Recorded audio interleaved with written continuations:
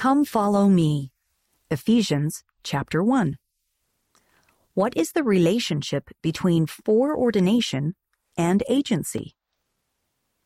Paul told the Ephesians that they were chosen by God to become his people, according as he hath chosen us in him before the foundation of the world.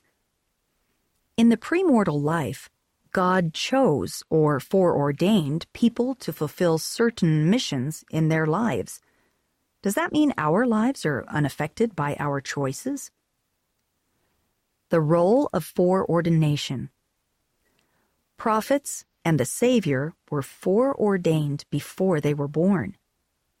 And the doctrine of foreordination applies to all members of the church. But that does not mean that we are guaranteed blessings. On the contrary, we are promised certain blessings in accordance with our faith in God and obedience to His commandments. The role of agency.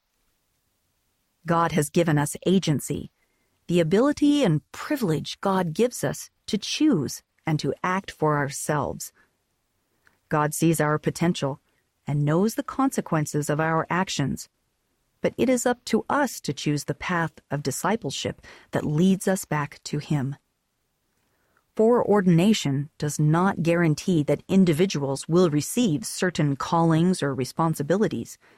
Such opportunities come in this life as a result of the righteous exercise of agency, just as foreordination came as a result of righteousness in the premortal existence. Question: does your patriarchal blessing contain some suggestions about what you were foreordained to do? How might this knowledge affect the choices you make?